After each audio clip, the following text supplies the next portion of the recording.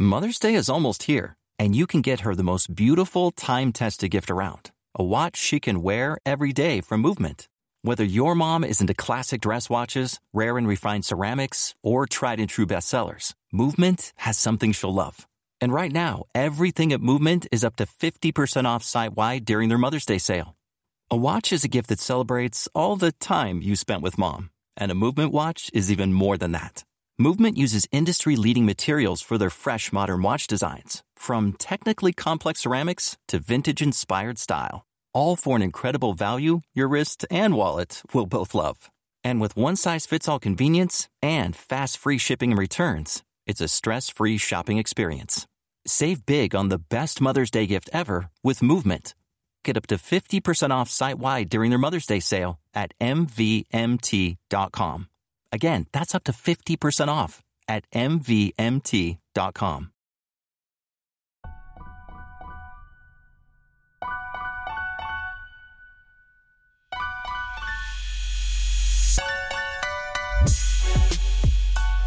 What's going on, guys? Welcome to another episode of Bro History. It's Henry and Danny Abdel-Jabbar. How's it going, brother? Pretty good, man. You sound a little hoarse today. What's up? I'm always a little hoarse, man. It is, on average, like 20 degrees here. So when that happens, I always get sick. So I'm perpetually sick. Pretty much from the start of December to the end of March, my voice will be sounding like this because I just do not react well to cold weather. And before we get started, I do need to give you a brief disclaimer. So this episode is being recorded on Sunday. What's today's date? The 21st or 22nd? 22nd. The 22nd. So this should be released a day after Christmas on the 26th, though. Happy Boxing Day. Happy Boxing Day. The other disclaimer that I need to give is that there is the room next to me. There is a room full of drunk people watching football. My jackass friends are over and they're watching football. So you probably will hear background noise, profanity in the background, and cursing. And they may viewer discretion is advised. our business manager is here. He's one of the people. Our business manager is there, so he is probably going to. I gave him the invitation if he wants to barge in and say something on the podcast, he can do it. Okay. So I'm not sure if he's going to take us up on that offer, but man, it actually feels pretty good right today because the light. I finally see the light at the end of the tunnel right now because these past couple of months have been absolutely brutal as far as like time constraint and scheduling. Mm-hmm. I know you've been pretty busy yourself, but yeah, same. Just to give you kind of like these fuckers are going to be loud. Let me see if I can close the door. Keep on recording. I don't think there's going to be any stopping them. Just to give you kind of like an update of what we do.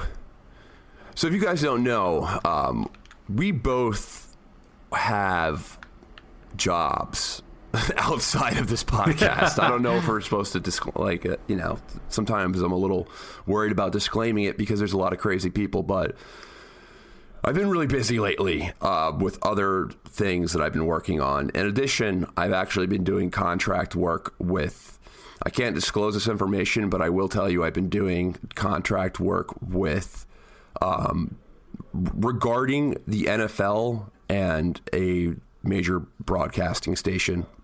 And that's finally ended. So I have a lot more free time to just be a normal human again and not spend every single part of my life either working or researching or recording or editing this podcast, which is finally nice.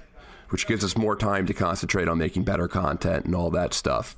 But today's not going to be one of those episodes. Yeah, today's not going to be one of those episodes. We want to get something out just because we want to keep the flow every Thursday, have an episode. We've been on a pretty consistent streak over the past several over 90 months, days, really, yeah. Several months since August. We've really been going on this schedule. So if you're going to go by this schedule, sometimes you got to work with what you have. And right now I'm working with a bunch of drunk assholes outside my door screaming and yelling about God knows what, because obviously they're all gambling on these games. And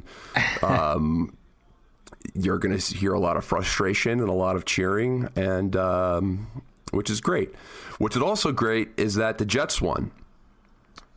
Okay. And I don't know if you know, Danny, but I don't, but continue. I don't know if our audience knows, but like I'm a hardcore NFL fan. I'm a very big NFL fan, and I'm a very big Jet fan, which is terrible because the Jets are usually disappointing. Terrible? I mean, they're not terrible as in like Bengals terrible, but they're bad enough where there's sometimes you have a little bit of hope, and then you realize that they're the Jets.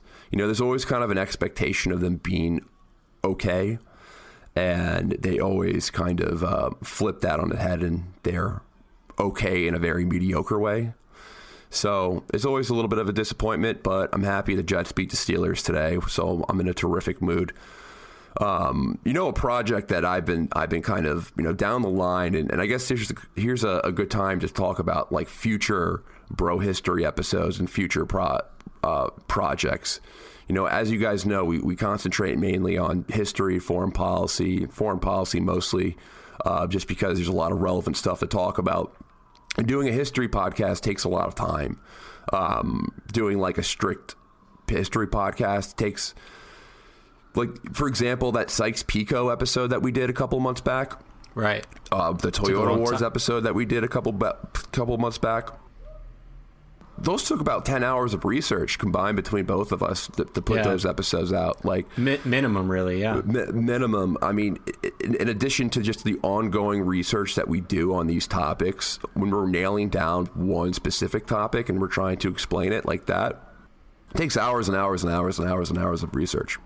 And hours of reading books. You got to read multiple sources. You got to read multiple articles. You got to find multiple articles. It takes a lot of damn time.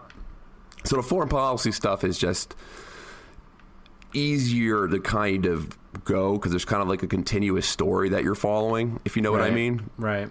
So obviously more of that. I've been toying around doing a football podcast in the future. I don't know if this is probably the first time you're hearing it, Danny. Yeah, totally. But, I have a buddy who's a really talented NFL analyst and sports writer.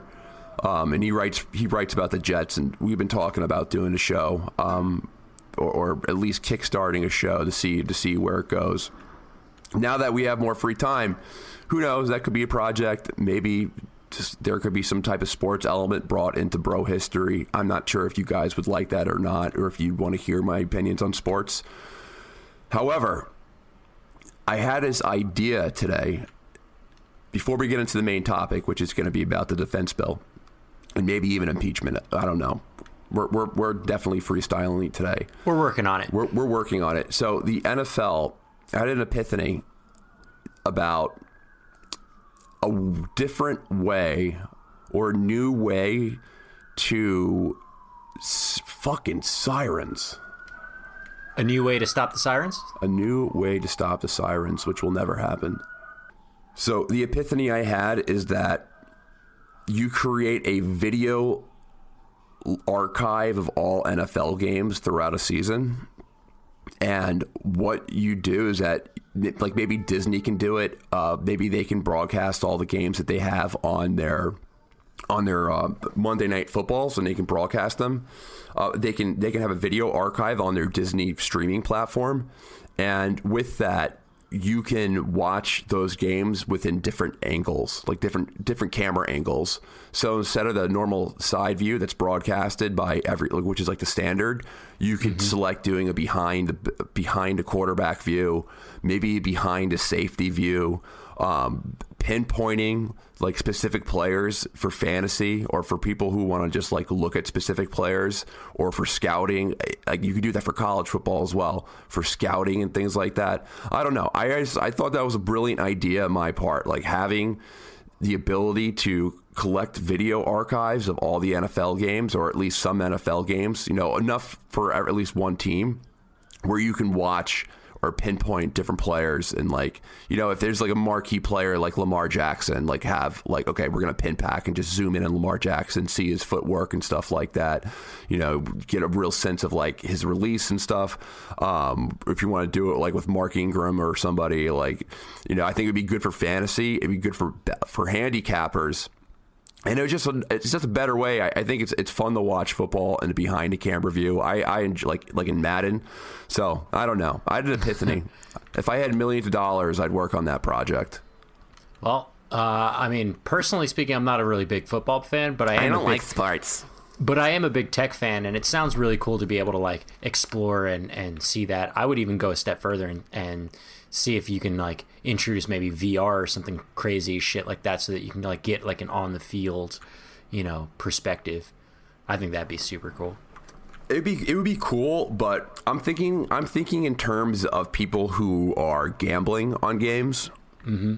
If you want to do like a hardcore analysis on a specific player, I think having the ability to have like a pinpoint camera view of a player, like if you want to watch like Michael Thomas, a wide receiver on the Saints, and you just want to like, you want to see everything he does, you want to get like a really good view of the routes that he's running, or if you want to, because you can't see the wide receivers end their routes a lot of the times because the camera's always focused on the quarterback, so you don't really see where the receiver's like where he is until the ball's released and the camera follows the ball.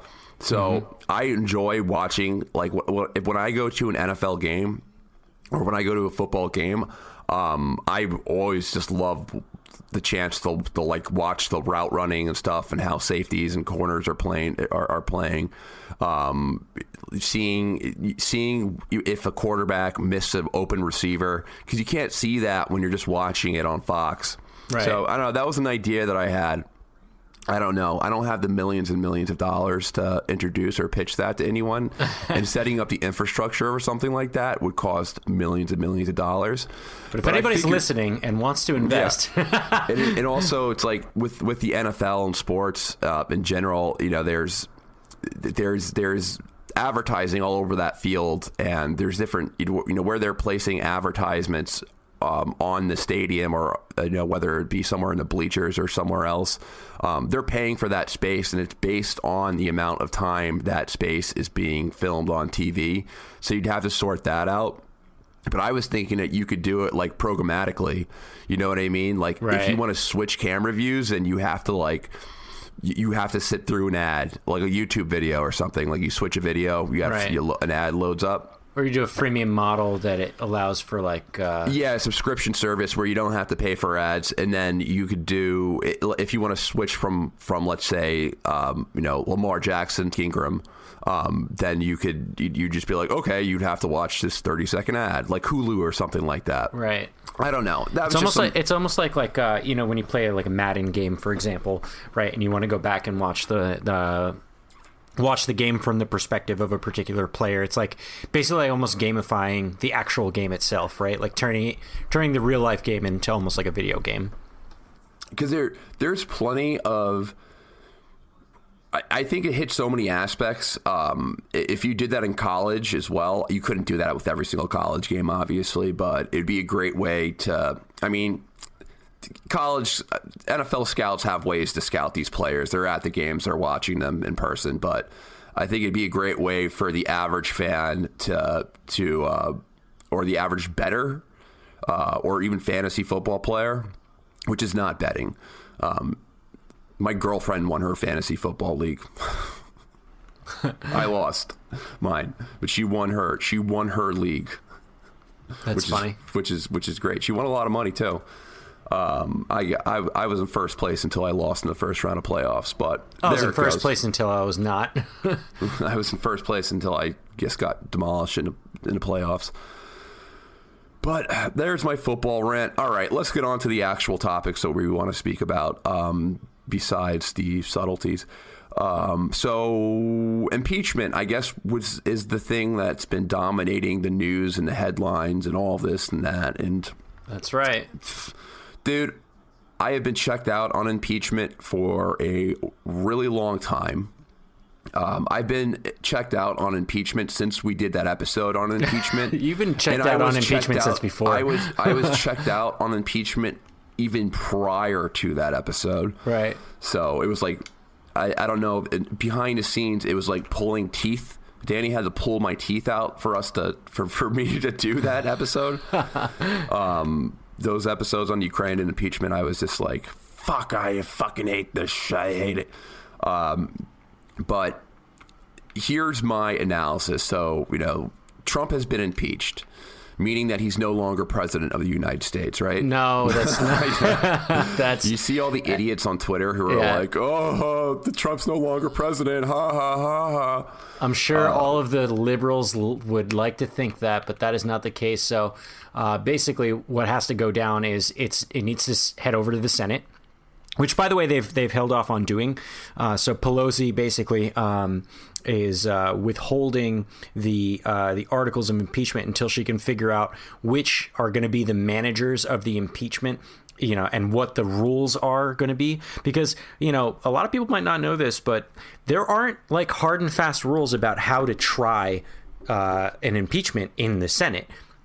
They pretty much make up those rules as they go, which is fucking crazy to me. But I guess, the founders left it, kind of open enough for us to figure out the rules in general. And I guess they didn't have the foresight to think like, hey, well, maybe we'd run into some of these problems. But I mean, you could see it as a positive point too. There are people on both sides of the aisle that either want an impeachment that includes like witnesses and more testimony and things like that, and that could help us to get to the truth. There are people on the other side, that on both sides of the aisle, frankly, that just want an expedient trial, just get it over with, vote on whatever it is that we already know based on the House's impeachment. And there's pros and cons to both of them. But what's funny is that Trump, at least at one point, has advocated for both options. So, like, I guess he's open for whatever. But I think right now what we're at is Pelosi's looking for, a fair trial in the Senate. I know a lot of especially minority members, Democrats in the Senate, are looking for, more testimony. They want more testimonies and more witnesses. They want more testimony, more witnesses. And I think, like whichever way you look at it, I don't necessarily think it would be a bad thing to talk to some of the key people, your Boltons and your Mulvaneys and folks that, literally had something to do with the articles of impeachment. The counterpoint to that is, well, you should have figured that shit out before you voted on the impeachment. So, like, I'm on the fence about it. Like, what's done is done. The man is impeached. That'll forever be, part of the record. Whether or not this impacts his reelection or not, positively or negatively, is up for debate, and we'll find out. We'll see, as Trump likes to say. But generally speaking, where we're at right now is we have to wait until the House kicks over this information to the Senate, and then the Senate has to come up with all these rules about, like, what kind of trial are we doing? Who are the managers of this impeachment process? How quickly are we going to do it? Are we going to make it televised? Are we going to make it, behind closed door? Like, what are all the nitty gritty? So that hasn't happened yet. When that happens, then we'll have to see. We'll probably talk more about it in the future, but when that happens, then they'll vote on it. The Senate will vote on it, and if they vote to convict on either of the charges, then the next steps would be removal of the president. But the likelihood is, and the word on the street and the obvious writing on the walls is that the Senate has a big majority of Republicans that support the president, for better or for worse. And, because the House vote basically passed on party line, we saw, like, I forget the actual numbers, but it was basically all of the Democrats -3 and voted yes, and all of the Republicans -1 voted no. So, the likelihood that the outcome is going to be exactly the same in the Senate. So yeah, that's where we're at. No, the president is still the president, and there are bigger, well, I don't know about bigger, but there are other things to do in the interim. So we'll see what happens. All right, I'm gonna rebuttal you real quick. I just need to tell these assholes to shut up for a second. So I don't want the background noise to come in. Okay.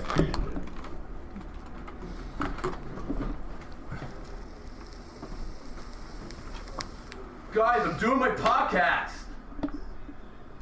We don't care. Anti-Semite. I'm about to go on a tangent, so just try to keep falling down. For 10 minutes, please. You're gonna go on a Just 10-minute rant? I'm about to go on a very racist rant.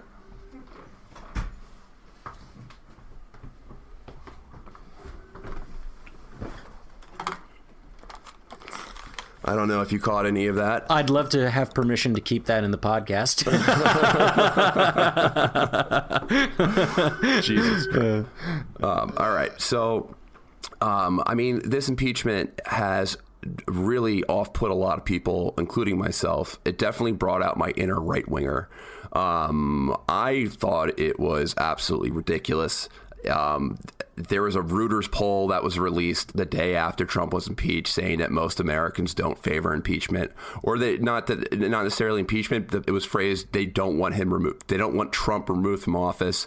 I think the Democrats have really, really kind of tarnished their reputation of just creating this political theater for really no other reason than disagreeing with Trump politically and not liking him politically, because Trump wasn't convicted of anything. It's nothing convicted of anything criminal, and really they have been looking for a way to impeach him ever since he's been elected. So any type of scandal, minor or major, would have been brought up.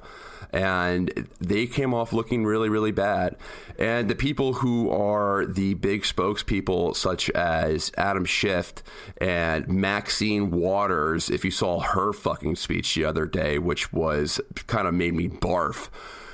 Two of the most corrupt people in American politics, Adam Schiff and Maxine Waters. Like, I don't even know where to begin with Maxine Waters and how corrupt she is, but she is one of the most corrupt people in American politics, and she's grandstanding, and she's literally lecturing people about how Trump needs to be, Trump is corrupt and all this stuff. I'm like, lady, you are the epitome of government gloat, of bloat. Adam Schiff is just a warmongering arms lobbyist hawk, who's totally in bed with just arms lobbies and embedded with elements that people like to call the deep state. I think it looks really, really, really bad on the Democrats' part. And I think even the middle in the road liberal is getting frustrated with it. For example, like my girlfriend is a registered Democrat. She's not. How's that work out? It's fine. Like, we don't talk that much about politics. Most of my relationships outside of this show have really nothing to do with politics. Like, it's not something I bring home with me per se. And she didn't vote for Trump. She doesn't like Trump. And she was like, I might vote for Trump after this. Like, she's like, I'm so frustrated with this. It seems like such horseshit, and like they're out to get them. Like, I might even vote for Trump, like, out of spite. So it's affecting the major. I think it's really going to hurt them within their own party. The Democrats have really put themselves in a position where they're just anti-Trump, and they're ignoring what their voting base actually wants. And I'm not endorsing these, but a lot of Democratic voters, they typically are in favor of things like, like wage laws, environmental laws, healthcare. They're ignoring a lot of the demands from their own party. And what's happening with the DNC is that they're catering to the very loud anti-Trump activist, and they're doing it based off like Twitter followers and tweets. And they're listening to the activists within their party, which is really going to damage them in the long run, because the activists within your party do not represent the larger the larger constituents in your party.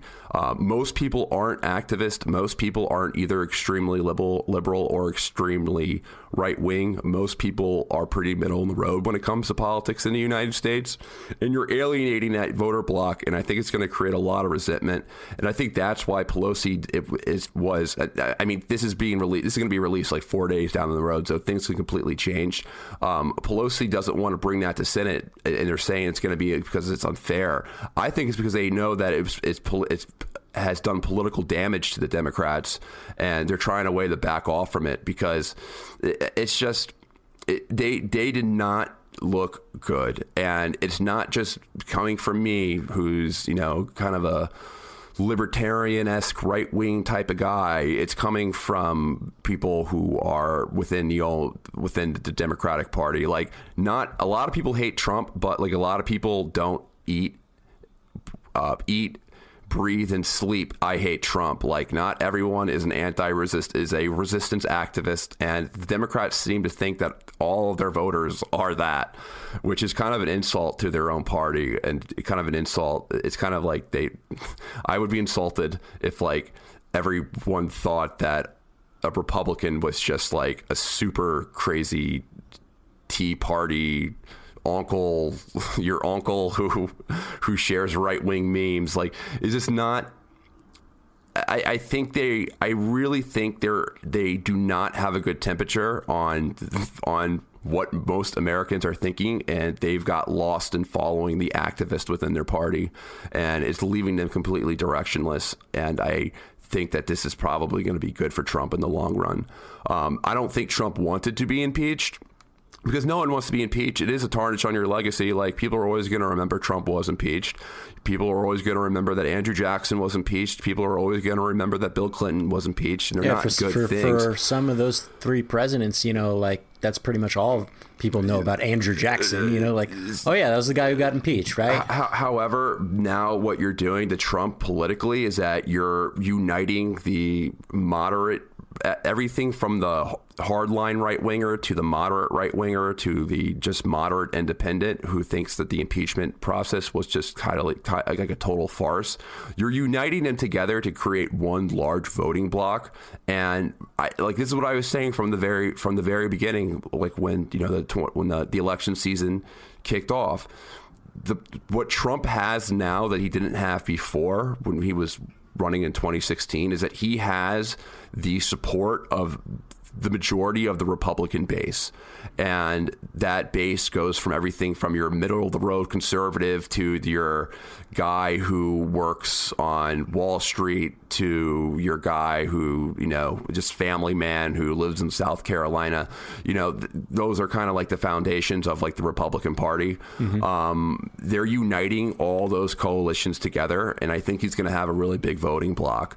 So I think that you put him in a position where he looks like a victim of an unfair kind of witch hunt, and it's going to unite people to embrace and vote him, especially if there's no recession between now and I think the biggest threat to Donald Trump's presidency, if there is a financial crisis between now and the election, which could very well happen, which is a complete possibility. But if there is no financial crisis, then I do not think that he will. I think this is definitely kind of a win for Donald Trump. Well, yeah, I mean, look, yeah, there are many things that you said that I disagree with, go figure, but there are a few points that I can come to the middle ground with you on.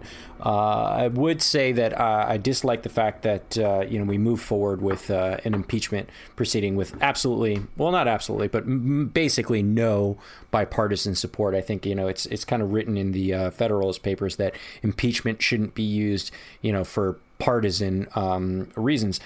That being said, though, I think that the proceeding, the impeachment, and at least asking the questions was totally fair.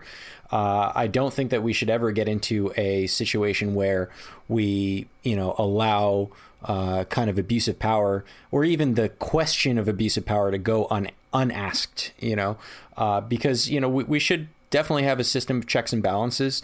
I definitely think there was some shifty shit that was going on, the extent of which, whether it was criminal or not is at this point remains to be seen. It still has to he still has to be convicted in order for us to say, yes, this was criminal. This is, worthy of removal. But at the very least, I think that, we should definitely ask the questions. We should definitely do these things because I think it sets a really bad precedent for, all the presidents moving forward, right? We don't want to set up a situation where, okay, all of the, loud Trump people, they get, anti-Trump people get silenced. And, a couple of years down the line, we've got a Democratic version of Trump, that does equally, annoying and, deplorable shit. And then, we've already set up the precedent that no, it's totally okay to just let this happen and we shouldn't ask any questions and we shouldn't at least do an investigation and think about some of those things, because I think that's a part of the systems of checks and balances. So to be fair, I don't necessarily think that the going through the process was a bad idea. I definitely think going through the process and not having bipartisan support was a bad idea because, as you say, it does make the Democrats look bad. It does lend some credence to the idea that there is a witch hunt. Do I think that it was a witch hunt? Absolutely not. But that's not what the common Republican voter is thinking, especially after this process. I think the common Republican voter is absolutely thinking that this is a witch hunt, right? And many independents and even people who are on the left think it's a witch hunt. Like, right. I think you underestimate how many people think that this was complete bullshit. Oh, I don't think you then I don't think you've heard me very well. I actually do think that the process of this, as partisan as it was, did have that effect. I actually quite agree with you. Do I think that the process should have never happened? No, I in that respect, I disagree with you. I definitely think that other more stable, maybe more bipartisan leaders should have taken up this issue and done a better job at making sure that that it was a fair allocation. There were some Republican talking points that were going around about like how they didn't get minority benefits, like being able to question their own witnesses and things like that. And I haven't looked too deeply into that, but even if those allegations are half true, then in that case, I think that's a perfect opportunity to recalibrate the system, and I think that there should have been some privileges afforded there. However, there was a lot of motion, from Nancy Pelosi at least, to make it as fair as possible. I mean, one of the talking points while we were doing the inquiry before the impeachment articles were written up was that it was all happening behind closed doors, and that the American people had a right to know about it. When you make decisions for your company, you always look for the no-brainers. And if you have a lot of mailing and shipping to do, Stamps.com is the ultimate no-brainer. It streamlines your process to make your business more efficient, which makes you less busy. Mail checks, invoices, legal documents, books, and everything you need to keep your business running with Stamps.com. Seamlessly connect with every major marketplace and shopping cart if you sell online. Schedule package pickups through the dashboard and automatically see your cheapest and fastest shipping options from different carriers, with rates up to 89% off USPS and UPS rates. And with the Stamps.com mobile app, you can take care of mailing and shipping wherever you are, even on the go. Make the same no-brainer decision as over 1 million other business decision makers with Stamps.com. Sign up at Stamps.com with code PROGRAM for a special offer that includes a 4-week trial, plus free postage and a free digital scale. No long-term commitments or contracts. That's Stamps.com, code PROGRAM.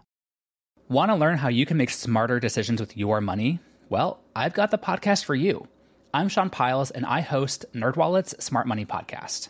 On our show, we help listeners like you make the most of your finances. I sit down with NerdWallet's team of nerds, personal finance experts in credit cards, banking, investing, and more. We answer your real-world money questions and break down the latest personal finance news. The nerds will give you the clarity you need by cutting through the clutter and misinformation in today's world of personal finance. We don't promote get-rich-quick schemes or hype unrealistic side hustles. Instead, we offer practical knowledge that you can apply in your everyday life. You'll learn about strategies to help you build your wealth, invest wisely, shop for financial products, and plan for major life events. And you'll walk away with the confidence you need to ensure that your money is always working as hard as you are. So turn to the nerds to answer your real-world money questions and get insights that can help you make the smartest financial decisions for your life. Listen to NerdWallet's Smart Money Podcast wherever you get your podcasts. There's some validity to that. And then, they made a bunch of interviews public, right? I also find it extremely suspicious and very troubling, frankly, that a lot of key witnesses, Trump was literally blocking them. One guy, what was his name? I forget his name. On the Republican side, made a very rousing speech during the vote. Some of the things I followed and some of the things I didn't. But one of the points that I thought were pretty strong was that, in this system of jurisprudence in the United States, you're innocent until proven guilty. And the idea that he has to come and testify is like it's like turning jurisprudence on its head and saying you're guilty until you prove yourself innocent. And while I generally agree with those sentiments, this proceeding is not necessarily a judicial one, right? It's not law. it's a political one. That's what impeachment is. It is a political remedy. It is a tool that politicians use to serve the system checks and balances so that we don't have, an authoritarian dictator take over the presidency. And so in that respect, I think, it was, love him or hate him, Bill Clinton testified, Bill Clinton definitely had pushback on releasing documents and on releasing and having people testify as well. But ultimately, even Nixon did this shit. They pushed back on the impeachment proceedings as well. And I think every president has a right to push back, because this is a very, big allegation. Nevertheless, though, they ultimately did provide the documents. They ultimately did provide the testimony. And, when it comes down to it, Trump didn't, and it still remains to be seen. Like, right, we might still have a Senate trial where maybe Trump will speak or give a written testimony. Maybe he'll allow or direct his people to come in and testify to his aid. I think if he doesn't, then we might see a different outcome. I think this will be equally damning for the folks that are now believing that this is a witch hunt. If he doesn't at least speak for himself or have other people that are on his side, in his camp, speak for him to defend him, that's questionable. All right, I have an idea. Let's see what the average Joe thinks. Let me grab one of these drunk assholes and see what they think. You want to hear that? All right, but this is not a very scientific poll. I'll just say that right now. Let's do it. I'll be right back. I'm gonna grab one of them. Grab a drunk asshole. All right.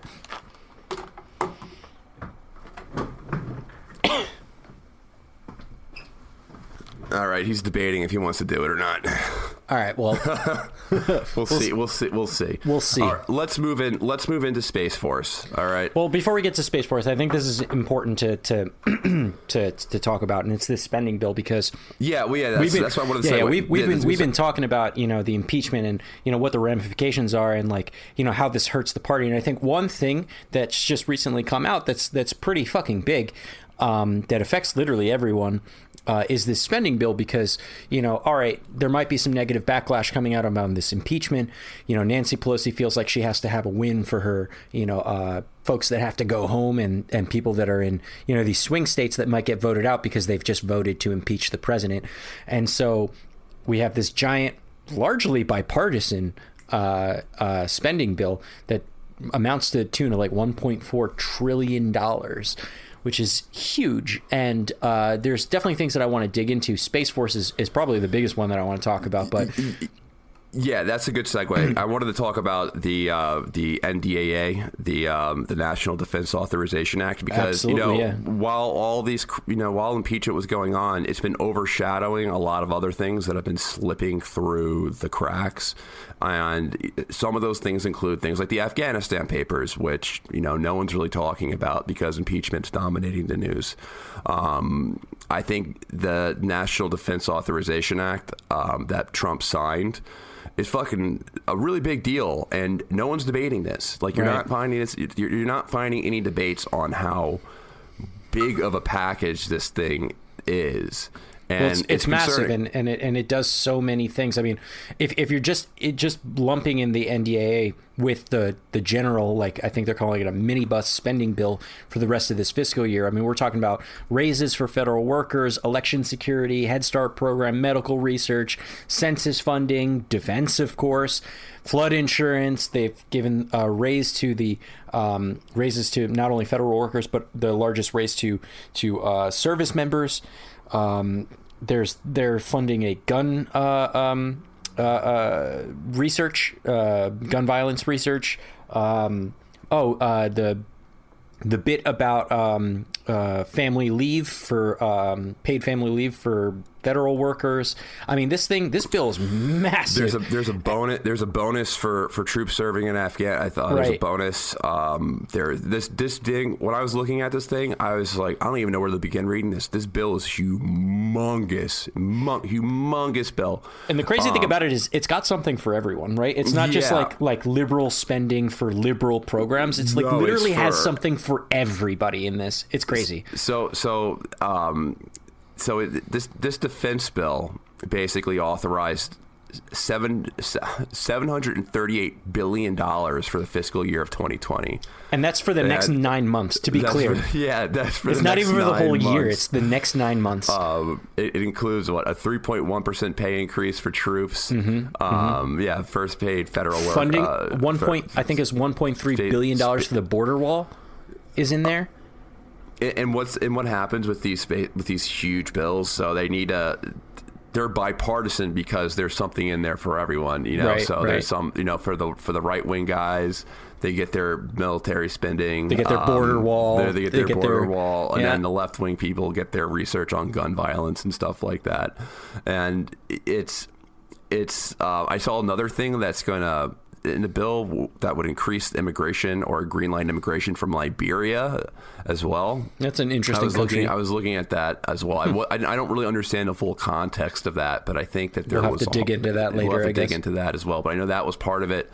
There's a lot of stuff on there with the F-35, and I think it's as far as approving parts and. There's a shit line. There is I think $1 billion allocated to a helicopter, a new helicopter. A helicopter, nice.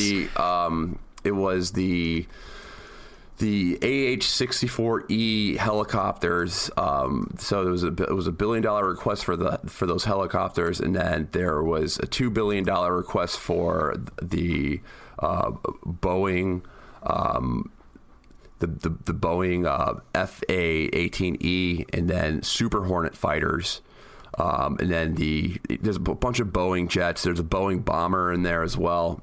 All these fucking aerospace companies are raking it in. Between Boeing, Northrop Grumman, Lockheed Martin, of course, they are, this is just welfare for these companies when you think about it, because the reason why they're so lucrative and what makes the military industrial complex so kind of. It makes it such a kind of like a brilliant system for the people who are profiting. The way that they set this up is that they build out different parts in all these different states, so it's impossible not to improve. It's impossible to reject them, right? It's impossible to reject them, and they also supplement other industries around them. So, General Dynamics or Lockheed Martin or Raytheon, they don't just affect. They supplement the industries that are surrounding them. So, when you're trying to find a place to build a jet plane, you need to make sure that there's solid transportation, there's logistical support, and that there's other industries around there that support that your industry, but not always though, because sometimes they put shit in really weird places just for political reasons. And that's what makes the aerospace, for the military, the defense industry, so it's an anomaly, because a lot of times they're not doing it for those specific reasons. Like look, for example, let's just say if you're going to build a food processing plant, and if you're looking for a place to build a food processing plant and create jobs, you need to pick a place that has access to water, that has clean water systems for a food process. Nuclear energy would be something too. You need access to water for the cool down systems and stuff like that. Right. There's a lot of reasons why different states or different areas have different industries localized in them. Is because their geography or their local economy or their workforce, their labor force, are able to work in those jobs, or they're able to. It's more cost effective for those industries or those companies to have like a logistical connection with each other. Right. So that's how you choose to build a factory somewhere. And also it has to do with tax benefits and stuff like that, of course. But, where is that business going to thrive? With the defense industry, they're just trying to throw as much shit and kind of be convoluted and in many different political districts as possible. So a congressman can't say no. You have to say yes, because it's going to be hurting the job market there. And when you do that, it's never good. I mean, Bernie Sanders is a very left-wing guy. Generally, Bernie Sanders has been, I would say, somebody who's a lot more concerned about investing in things like, not so much infrastructure, but healthcare and all that stuff and social programs. Definitely infrastructure as well, but infrastructure, healthcare, and all that stuff. Now, Bernie Sanders is a supporter of the F-35 project, the most expensive military project of all time and the most controversial military project of all time, besides maybe the Manhattan Project, because the F-35 has had a lot of problems. In production, it's been late. It has a lot of problems with the helmet, the parts. I mean, you name it, there's a lot of things that are wrong with the F-35. Now, they fixed a lot of issues with the F-35. But now that jet's just being straight up used as kind of like a way to the biggest exporter that we have is the aerospace industry. Like, that's the biggest exporter within America is the aerospace industry. Mm-hmm. Because we're exporting these billion-dollar planes, these planes that cost $250 million a unit, in packages of about 45 like squadrons, because they sell planes in squadrons. Right. You don't just sell one of these bitches. You don't sell you sell planes in squadrons, and then let's just say if they sell a squadron of like maybe 20 planes, then it will be up to the country to purchase an additional 20 after that, and then you pay as you receive them. You know what I mean? So the U.S. uses that as a way to balance out trade deficits. So you see that with Japan. Now, Trump was in Japan. This was something that went under notice, but there was a big deal with Japan in the United States as far as them purchasing a lot of F-35s. Now, does Japan want those planes? I mean, there was a pilot who died in the F-35 not so long before, a Japanese pilot, not so long before the ink was signed on the deal. Right. What happened is that I think that they purchased that, they bought those F-35s mainly because they wanted to balance out a trade deficit, and also because they were also working with a deal with Iran, because they want to continue purchasing oil from Iran. And Rouhani, as we speak, is actually in Japan.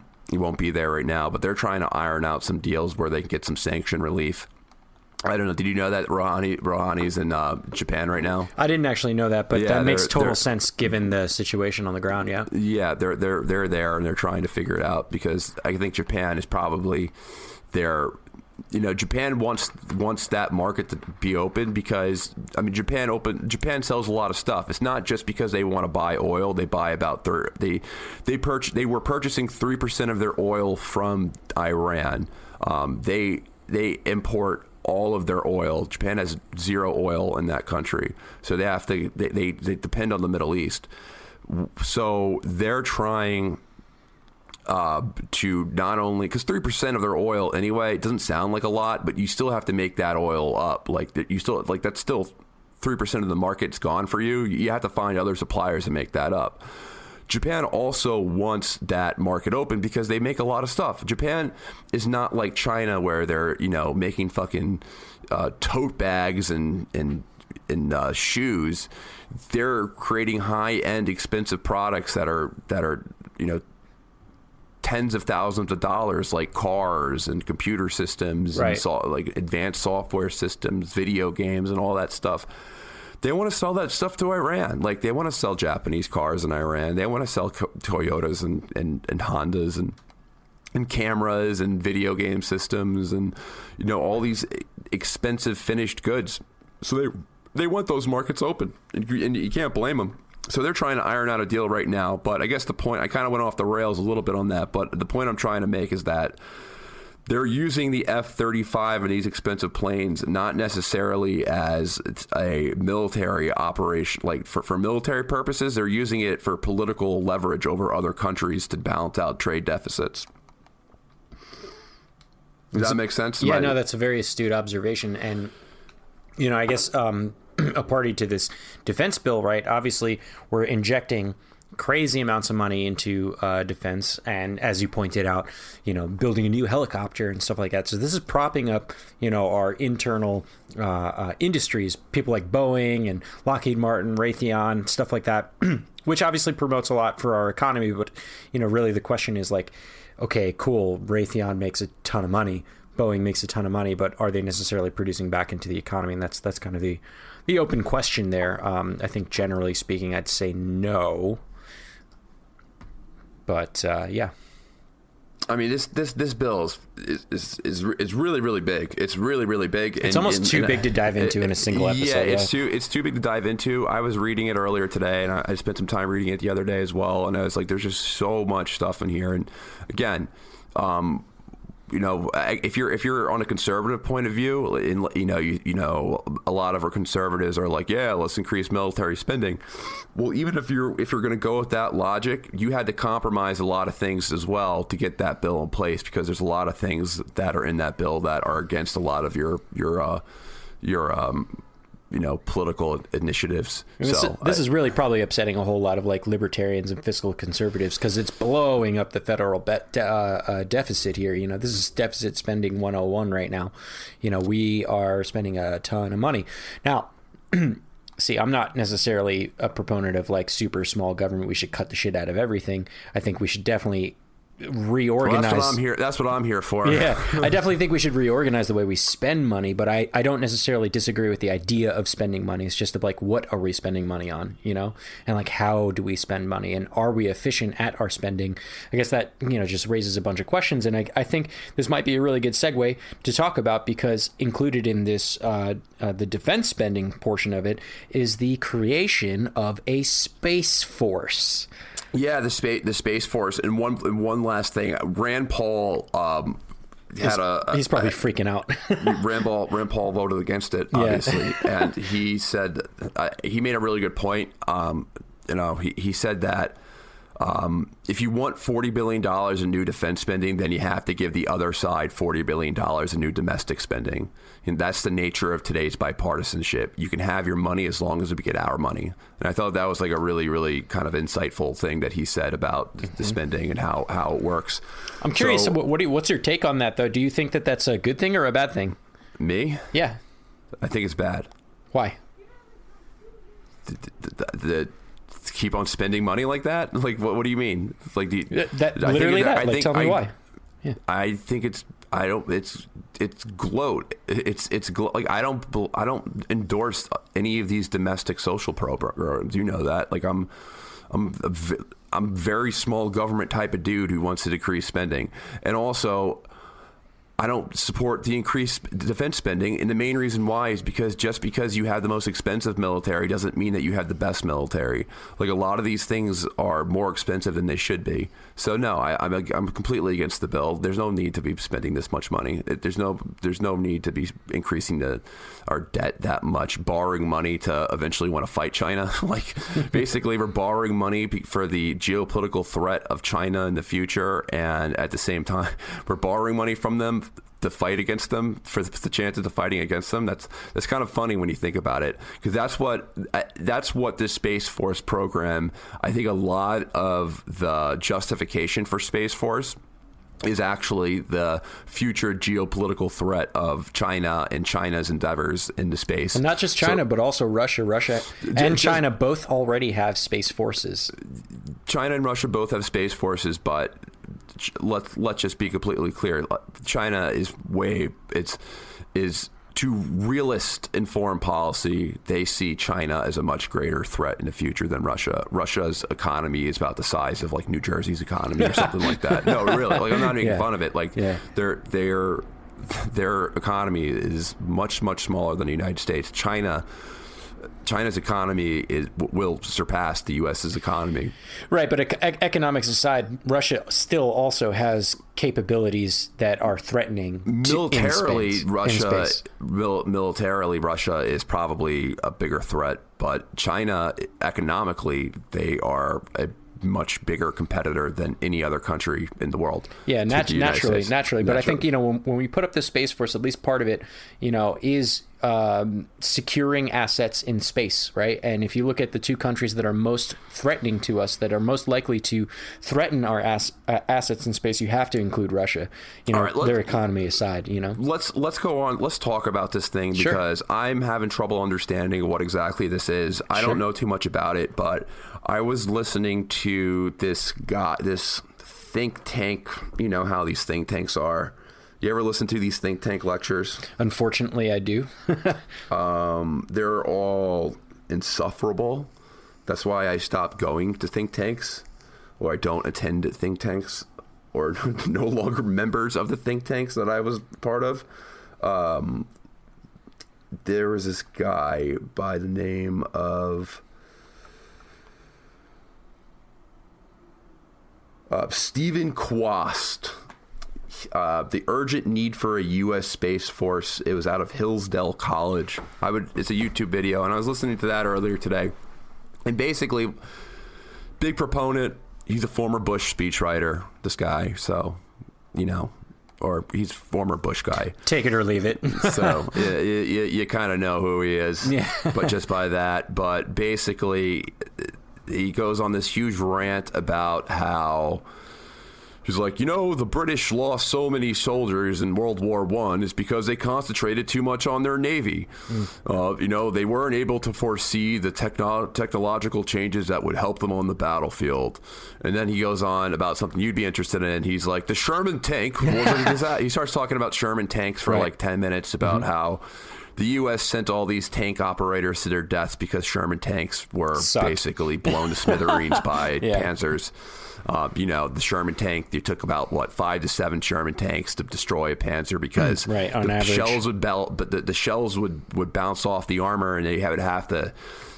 One Sherman tank would have to get behind it and shoot it with a shell where the armor was weak to destroy it. So you had a lot of dead Sherman tank operators, which was really bad. But the strategy was to swarm them. You know what I mean? It wasn't to overmatch them.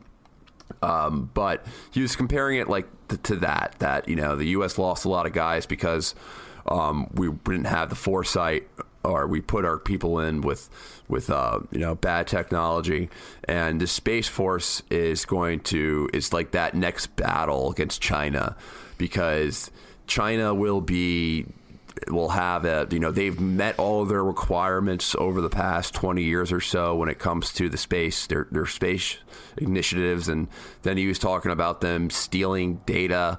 Like China's going to be able to steal everyone's data easily when they get their Space Force up and running. Just zap out all the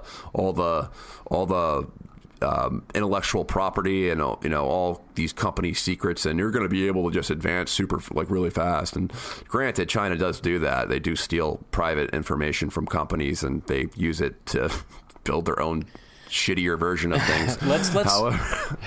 All right. Let's not get too ahead of ourselves. Let's parse this a little bit back. I've sent you a link in Cast. This is what I've been going off of to start.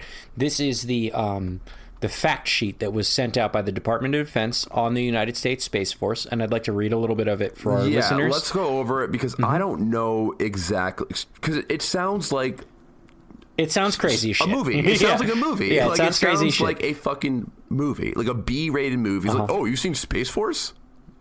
Well, all right. So full disclosure, I'm actually a supporter of it. I actually don't think it's a bad idea. I think it's quite a good idea. Probably not for the same reasons that Trump or Warhawks want it. I'm an ignoramus, so it's time for you to sell me on it then. All right, cool. So let's read from this fact sheet. We can start all the way at the top in the strategic context, right? And all right, so it starts off by saying the national defense strategy recognizes great power competition as the central challenge to U.S. national security. Space is a vital national interest and critical domain in which this competition will occur. Second point, the United States faces serious and growing challenges to its freedom to operate in space. China and Russia, note they actually point out Russia here, view counter space capabilities as a means to reduce U.S. and allied military effectiveness. Simultaneously, commercial entities are developing and delivering new space technologies and capabilities at a speed never before seen. U.S. interests in space are expanding. This new security environment highlights the role of space in the changing character of warfare and presents new challenges and opportunities to the United States military. To maintain our comparative advantage in space, we must adapt to the changing environment.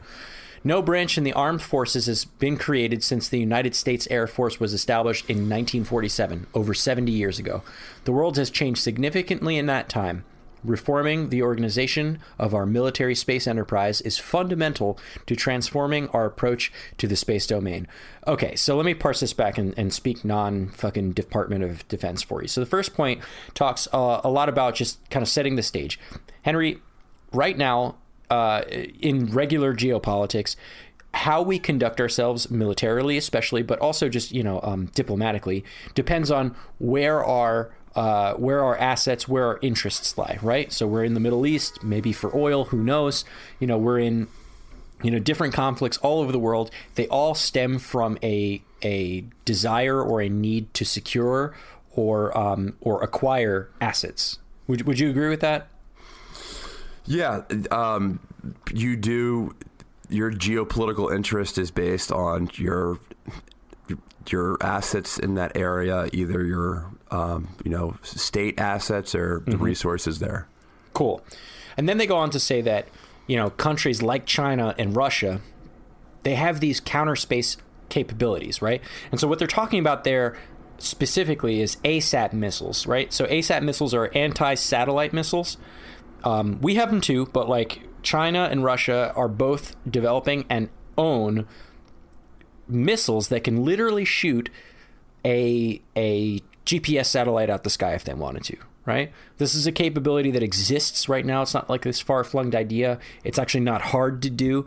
We've done it we've shot down our own, satellites just for research purposes, with planes, this is something that we can totally do.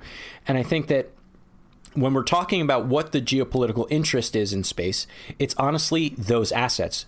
GPS is like, I can't underscore this enough. Literally everything you do, or many things that you do in life, uses GPS, or at least is supported by GPS.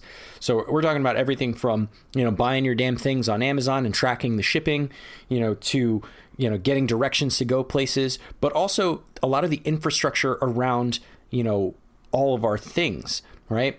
Our internet, communications, cell phones, you name it, all that stuff. The fact that we're doing right now a podcast in 2 separate locations over the internet, this has to do with the satellites that are orbiting us right now. And so when we think about China and Russia having these capabilities, and to be very clear, so do we, right? We have to understand that if the threat is there, it needs to be addressed. And that's where they're kind of setting up this stage here.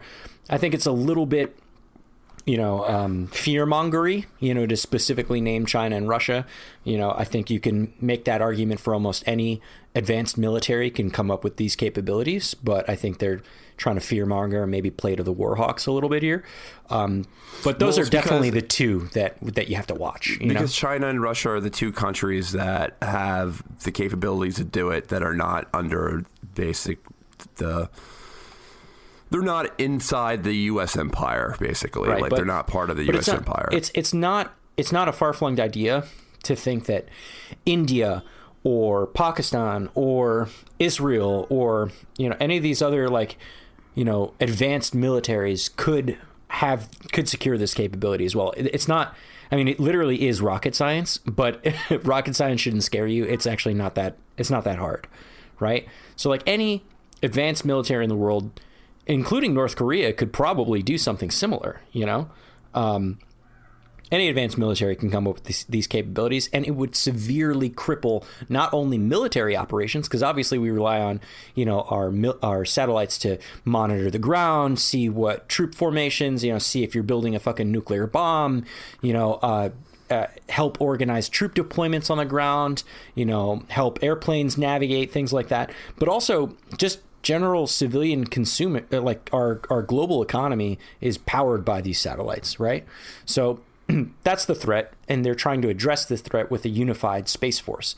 So they say that, one of the next points is that, the commercial entities are developing and delivering these new technologies. So we look at like Elon Musk, for example. I think he sent up something like 60 brand new satellites into space in the last few months.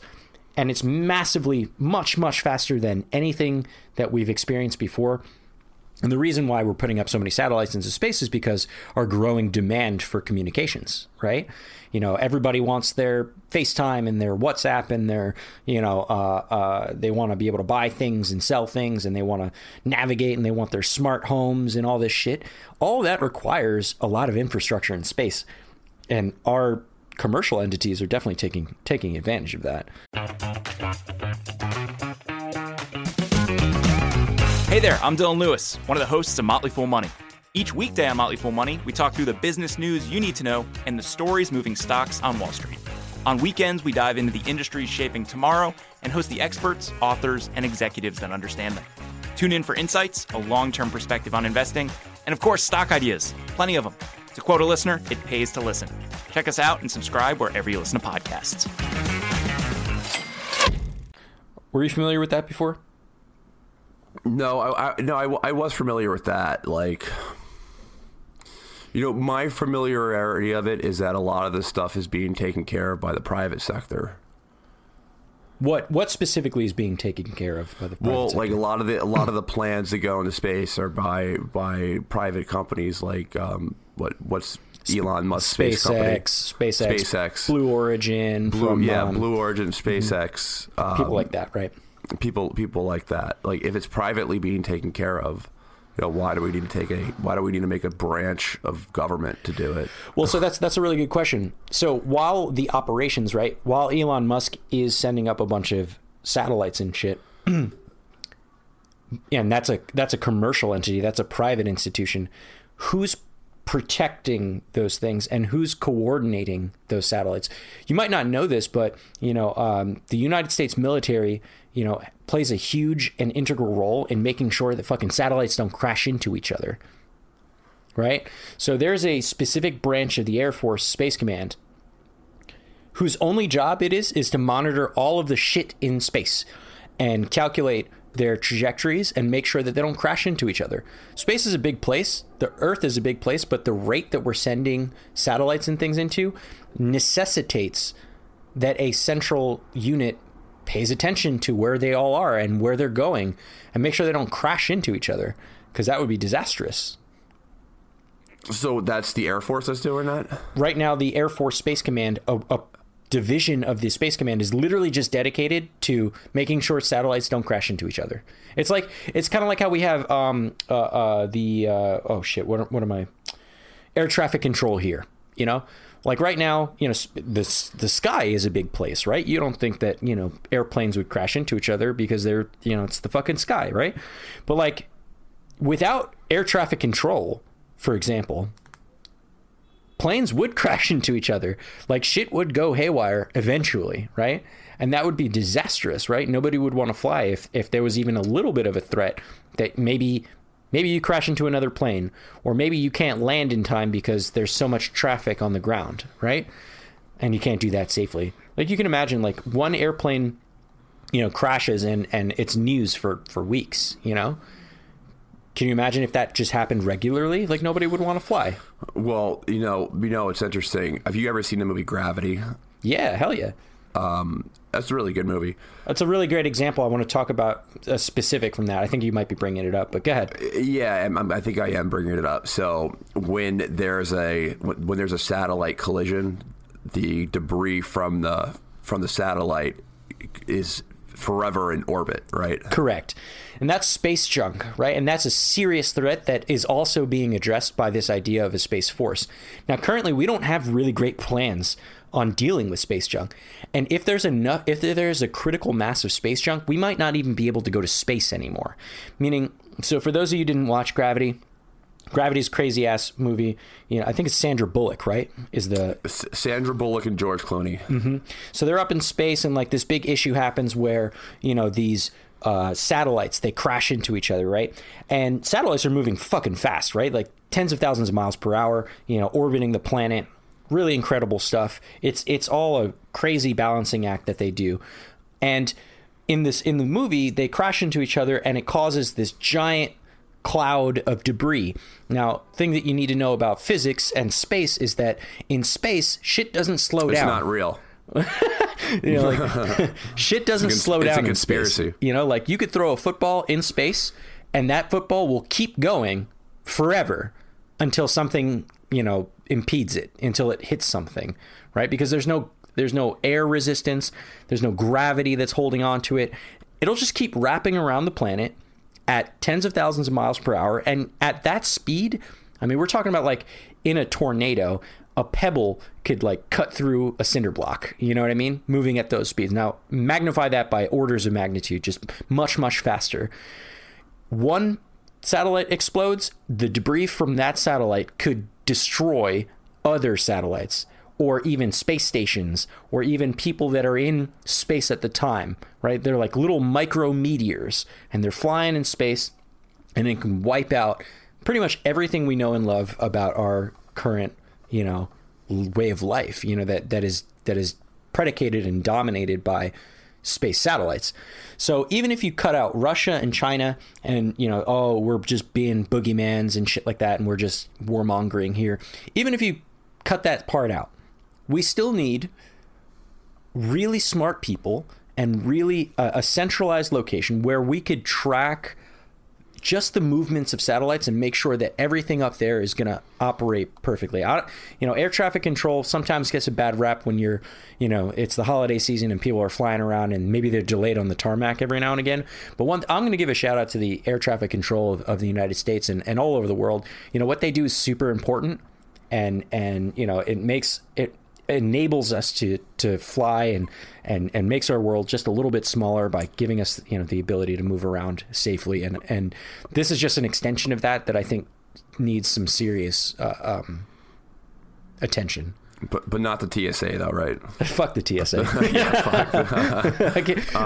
Side tangent. My last name is Abdel-Jabbar, so, you know, I've had some experiences where I've had to, you know, He's randomly checked a lot. Yes. I've been randomly checked quite a few times. You know, it's, you know, I always comply, of course, because part of me is just terrified. And the other part of me is just like, all right, they're just doing their job.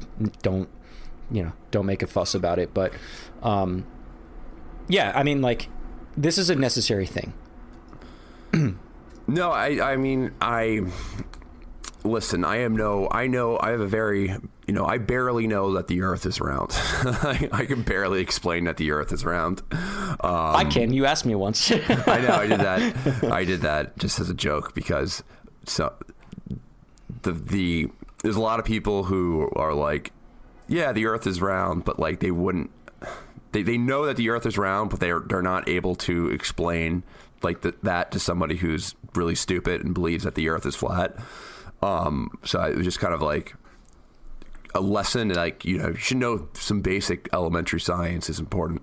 But no, I definitely understand the threat of the ricocheting satellites, because when one satellite hits another like it also causes like a ricochet effect, right? Like, correct.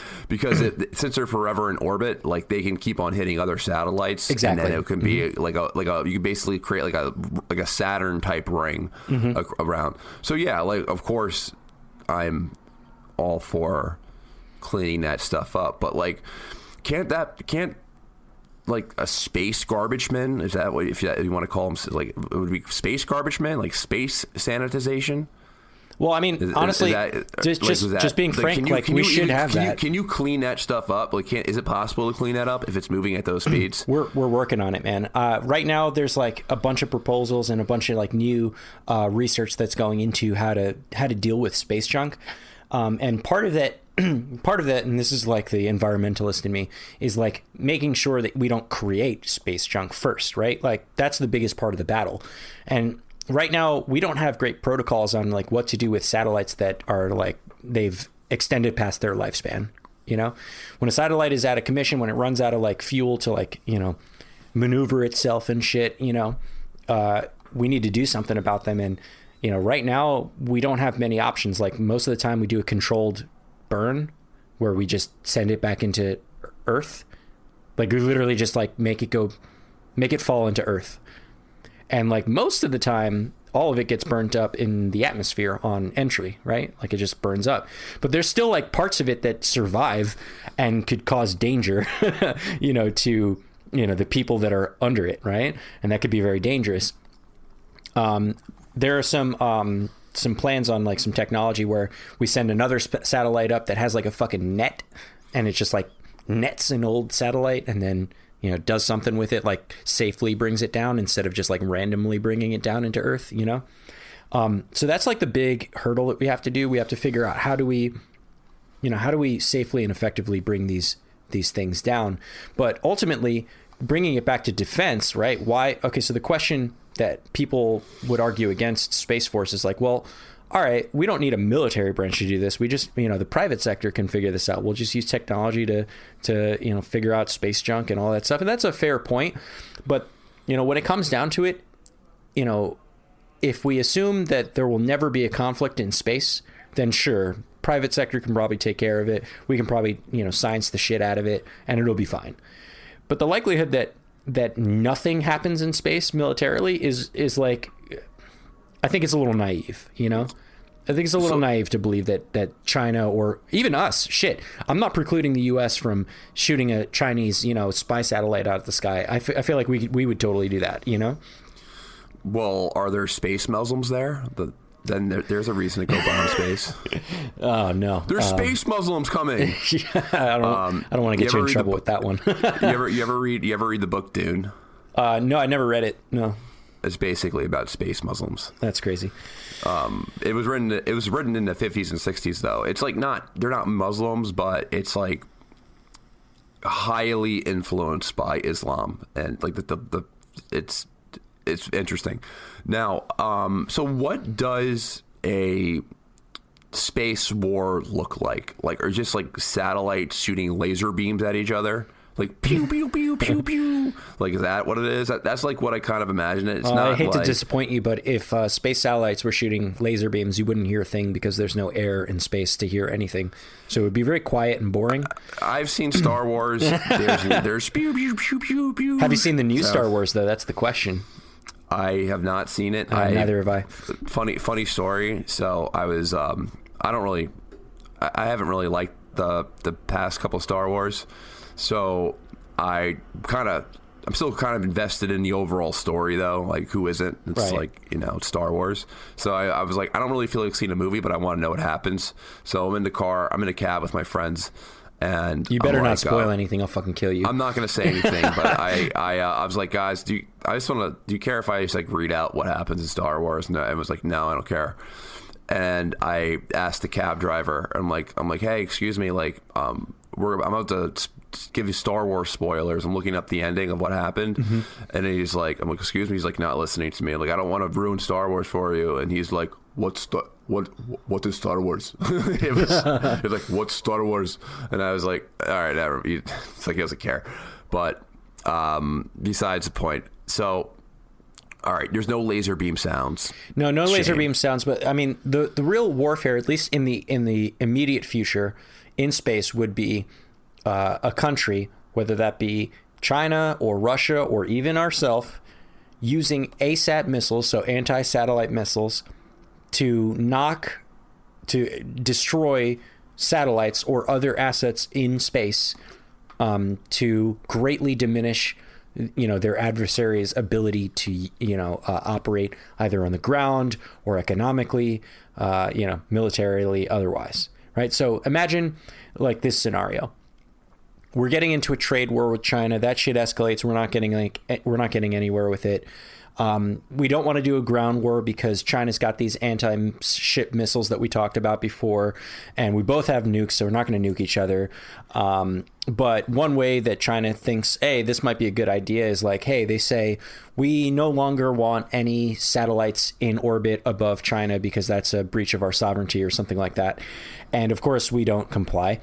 And then China says, all right, well, fuck you guys then. And then they launch their anti-satellite missile and they explode a couple of our GPS satellites. Maybe it causes some issues, with our operations in the area. Maybe it causes some economic downturn because now we have fewer satellites in orbit that, enable us to do communications for, say, just basic commerce, Maybe there's really bad implications and, blowing up a couple of satellites means a bunch of space junk that then destroys even more satellites, maybe runaway, things like that. So that would be the real conflict. I guess one way that we could mitigate that would be to have assets in space that would defend other space-based entities. So you talked about lasers, right? So maybe it wouldn't be like two satellites shooting lasers at each other, but maybe it could be a satellite that's armed with a laser that could destroy an anti-satellite missile before it has an opportunity to destroy other satellites. That could be a possibility. That sounds pretty cool. So just lasers and space missiles.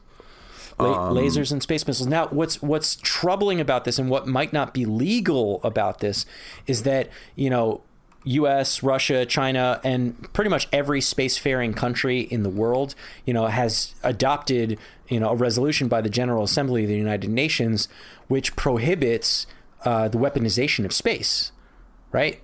And it specifically talks about nuclear, but I think it's pretty implicit that it means any operations, because, you know, Article 4 talks about the requests of the Committee on the Peaceful Uses of Outer Space, which is, you know, working on agreements with one another to develop space, study things in outer space, and, like, you know, our origins, and where's, you know, the question of life, like, where does that all come from? But it specifically calls out, like, not weaponizing space. But, you know, the question, I mean, I've posed a hypothetical situation that seems at least pretty, you know, plausible. You know, what do? Do you ignore the, you know, the treaty that was signed, you know, way back when in the 60s, 63 specifically? Or, you know, what?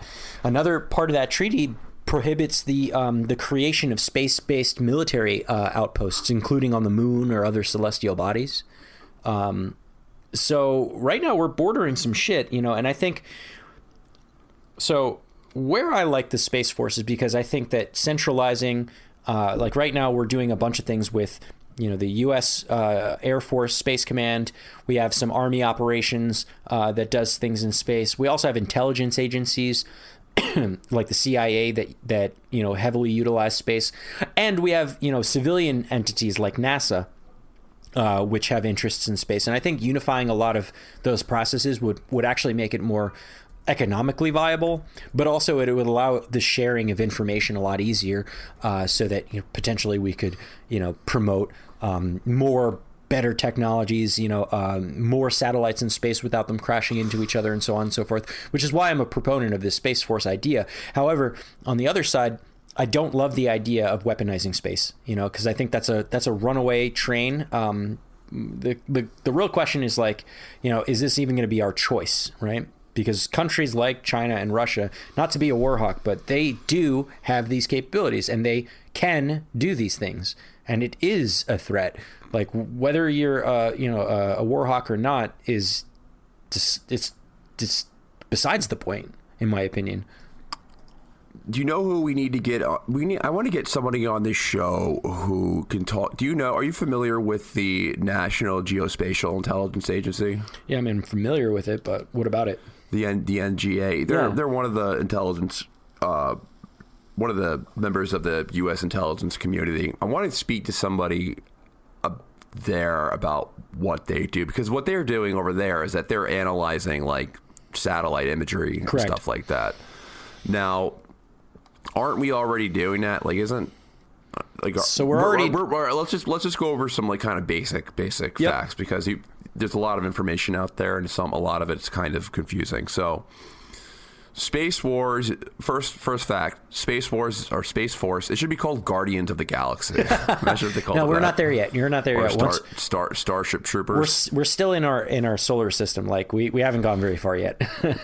Guardians of the Galaxy rings better. So it's not like, you know, X-Wings fighting each other with a Death Star. Or like Starship Troopers, people invading bug aliens on the moon or something like that. Right. It's more of a battle of like space supremacy, like spatial, the right word?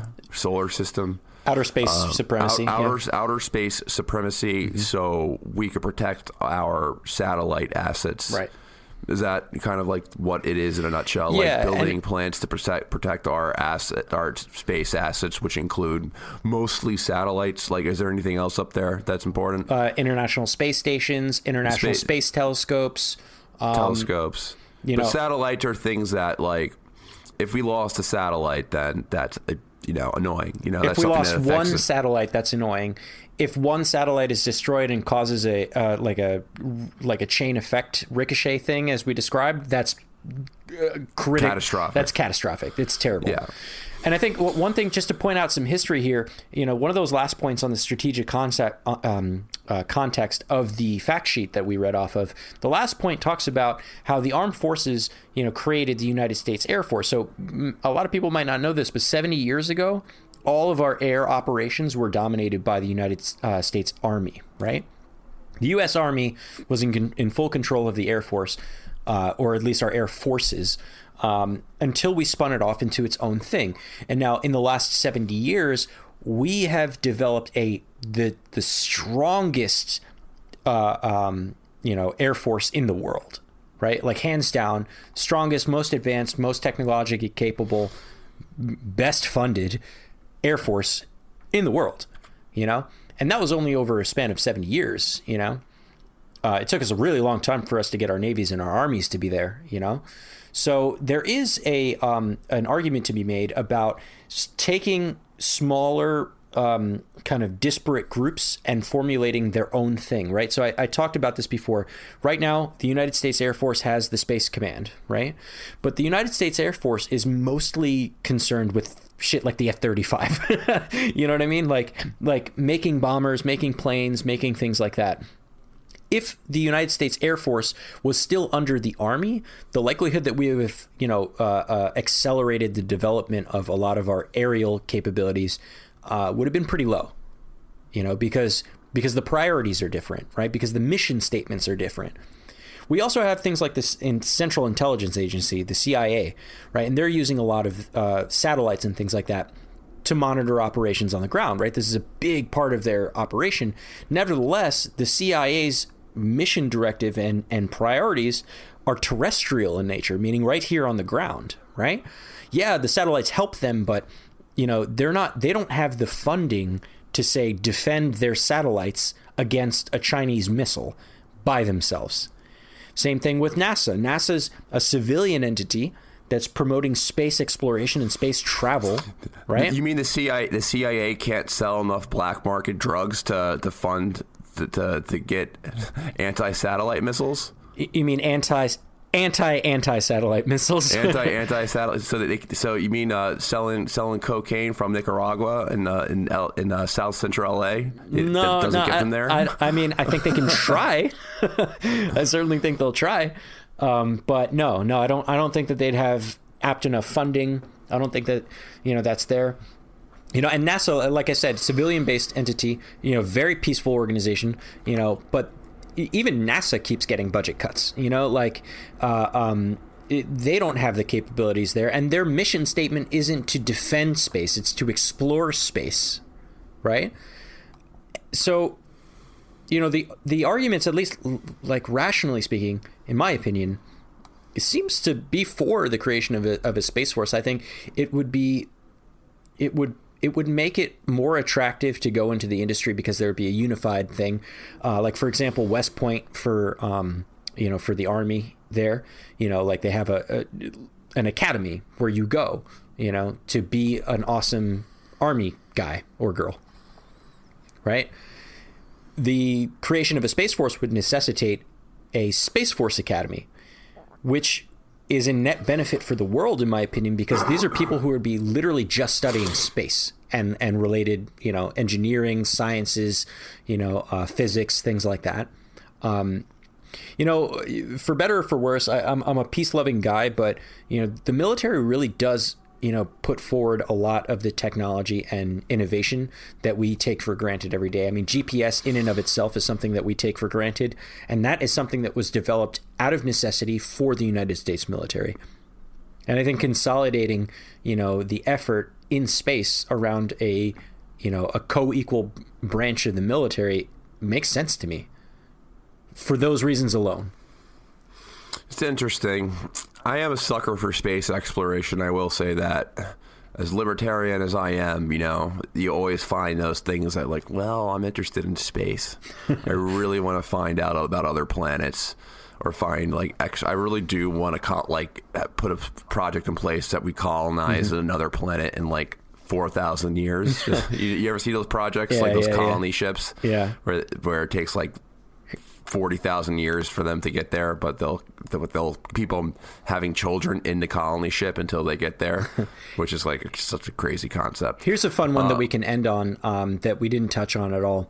But all right, so we've got the Army, right? The Army, like out of necessity, the Army is helpful for people on the ground because, like, let's say Canada decides they want to invade us. We have an army that, defends us against Canada's incursion. We have a Navy, in the sense that, like, to protect our waters, right? Let's say, I don't know, fucking Mexico decides to send their Mexican submarines up to California. We have a crazy amount of, naval presence in that area. That protects us from that. And then we have the Air Force, and of course, let's say, I don't know, give me another country that's not against us right now. Let's say South Africa decides to send some jets over to us. Well, we've got, we've got airplanes that'll take them out of the sky before they're a threat. Now, all of those situations are like human-made things.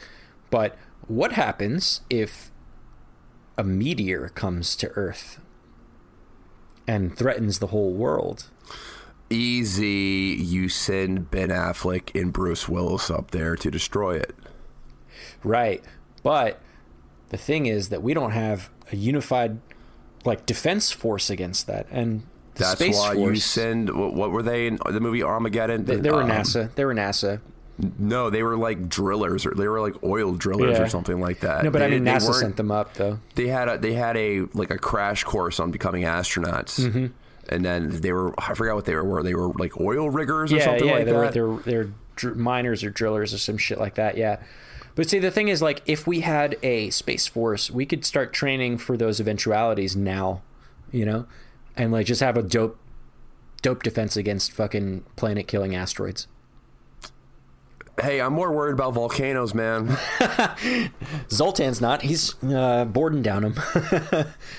Dude, volcanoes are, I swear to God, we're going to be destroyed by a volcano. Like, everyone has their own predictions of how mankind will end, and I'm predicting that a super volcano will engulf the world.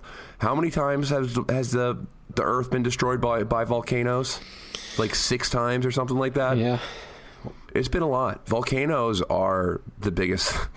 I run for president on an anti-volcano platform. The volcanoes are coming. What's your plan? Well, first plan is that you'd win in Hawaii. We will put a lid on every volcano. We're gonna dump a bunch of water from the ocean into all the volcanoes and just turn them off. Yeah, we're going to put John Goodman's fat ass in every volcano, and they'll be plugged. I know, it's pretty interesting. I mean, you make a pretty convincing case. It's something that I want to stay on top of. It's like an interesting concept, and I'm trying to take myself out of my normal mind state and try to think of like the political, geopolitical, realist position, like what that position would be. And I understand what you're saying is that it should be more important to defend our asset, like these expensive assets that we're putting into space, if we can, because future warfare would probably look like that more so than, a million Chinese men running, invading the beaches of New Jersey or Laguna Beach or whatever on the West Coast. So it's interesting. It's also kind of funny just because it's Trump and it's just Space Force, and it's easy to kind of make that a kind of a punchline, like Space Force, Donald Trump, Space Force. Yeah. It's interesting. I need to read, but I think he did a really good job giving me, who's not the savviest person on stuff like this, kind of a basic rundown of what it does, and I'm sure people who are listening think the same way.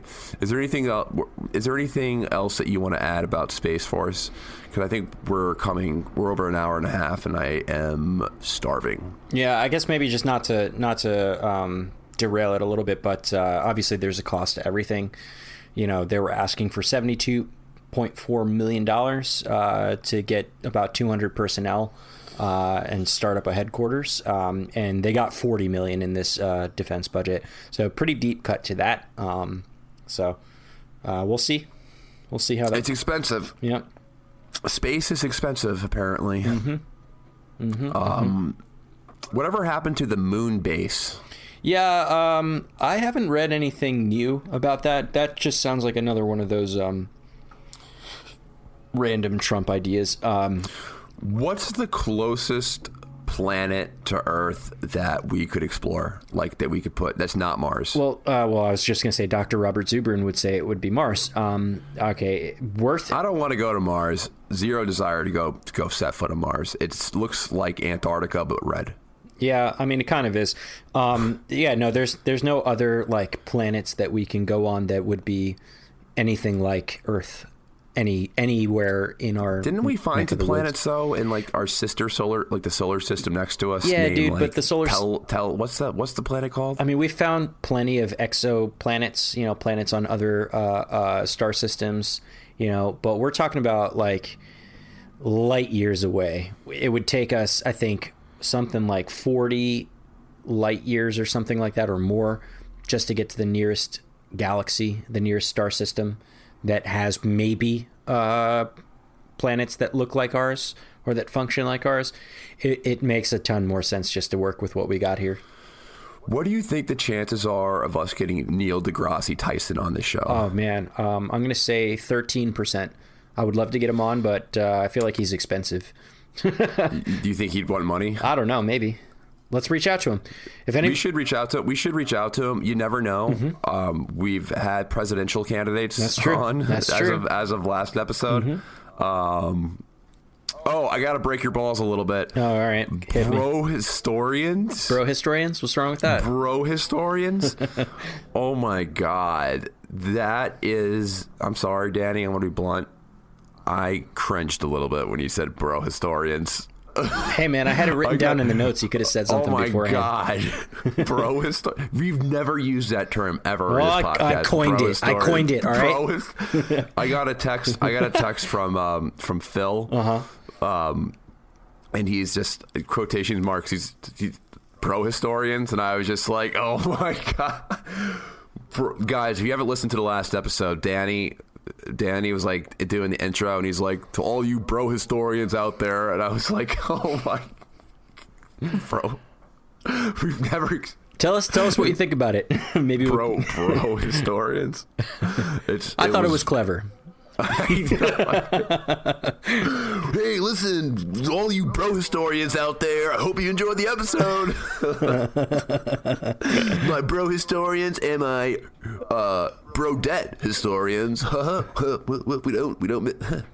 I thought it was pretty funny. I hope you guys like that interview as well. Some people have had some interesting things to say to me about it. Yeah, same. Needless to say, but hey, man. I thought he was a nice guy. Yeah, definitely. He was definitely a really nice guy. It was generous of Zoltan. All my friends are just like Zoltan. It was generous of him to give us his time. To give us his time. He's running for president. His campaign manager is Pratik Chougule, who's been a friend to the show, and who will be on the show probably again soon to talk about the election. Pratik was on the show a couple of weeks ago to talk about from his journey from being a neoconservative to a foreign policy realist, but he's also a political statistician. He's a political scientist and he does political stats. So we're going to have him predict some presidential stuff when it gets closer to the caucuses and stuff. Yeah. The caucuses and stuff like that. He predicts that Trump's going to lose. So I actually have a different opinion, but I'm curious. I want to see what his theories are and how he's coming up with what he thinks is going to happen. But that should be interesting. Also, let's see what else is going to be on the show agenda. Yeah, Neil deGrasse Tyson. I'm going to reach out to him this week. I know, I really am. Yeah, I really am going to reach out to him. We totally should. See if he does it. I think it would just be hysterical if he did do it. I don't know if I know anyone who knows him. Like, why would I know anyone who knows him? But hey, we're somewhat of a podcast now. Like we definitely have are. No, definitely our growth has been incredible, and thanks to all you bro historians out there for sticking with us. We're somewhat of a podcast that people want to go on. Yeah. Like now it's more people reaching out to us to be on the show. For sure. Yeah. Any other guest ideas, let us know. I want to get up on some more presidential candidates. As soon as we can. Talking right? to let's not Dan get. Byrne. I was going to say, don't give it away. Okay. Then there's some other people too. We'll cut that part out. Yep. And then, maybe some debates. Yeah, definitely. 2020 is going to be a big year. Debate. Yeah, 2020 will be a pretty good year for the show because of all the politics that are going on, I think. And then skits. I am writing skits again for the show, and I have some pretty bizarre, crazy ideas about some funny skits, like the old intro skits or commercials. I can't wait to bring that back. I have some ridiculous ideas. And it's going to be like an overarching story that lasts like it's going to be like a musical almost. Like they're gonna make a Broadway play off these skits. Yeah. I'll tell you about my ideas later after this, but they're going to be really funny. All right.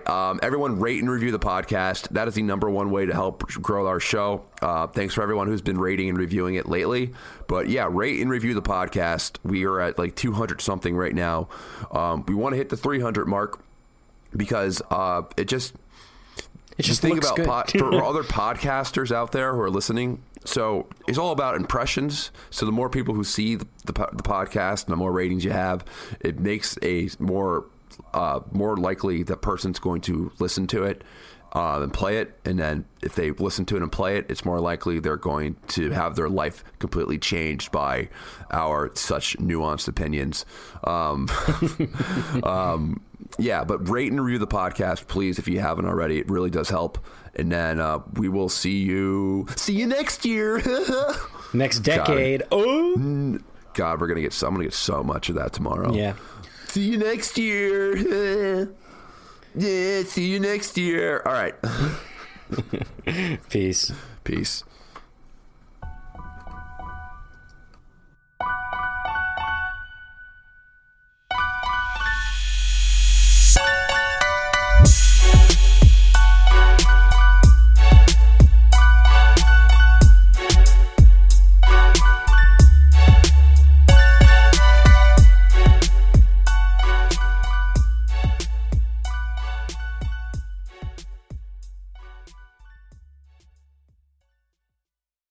Did you know that most vitamin D3 supplements come from sheep's wool? I'm Kat, founder of Ritual. We're making traceability the new standard for the supplement industry. When I was pregnant, I couldn't find a multivitamin I could trust, so I created my own. Ours is made traceable, third-party tested, and clean label project certified. Oh, and our vitamin D3? It comes from sustainably harvested lichen from England, not sheep. Trace for yourself with 25% off at ritual.com/podcast.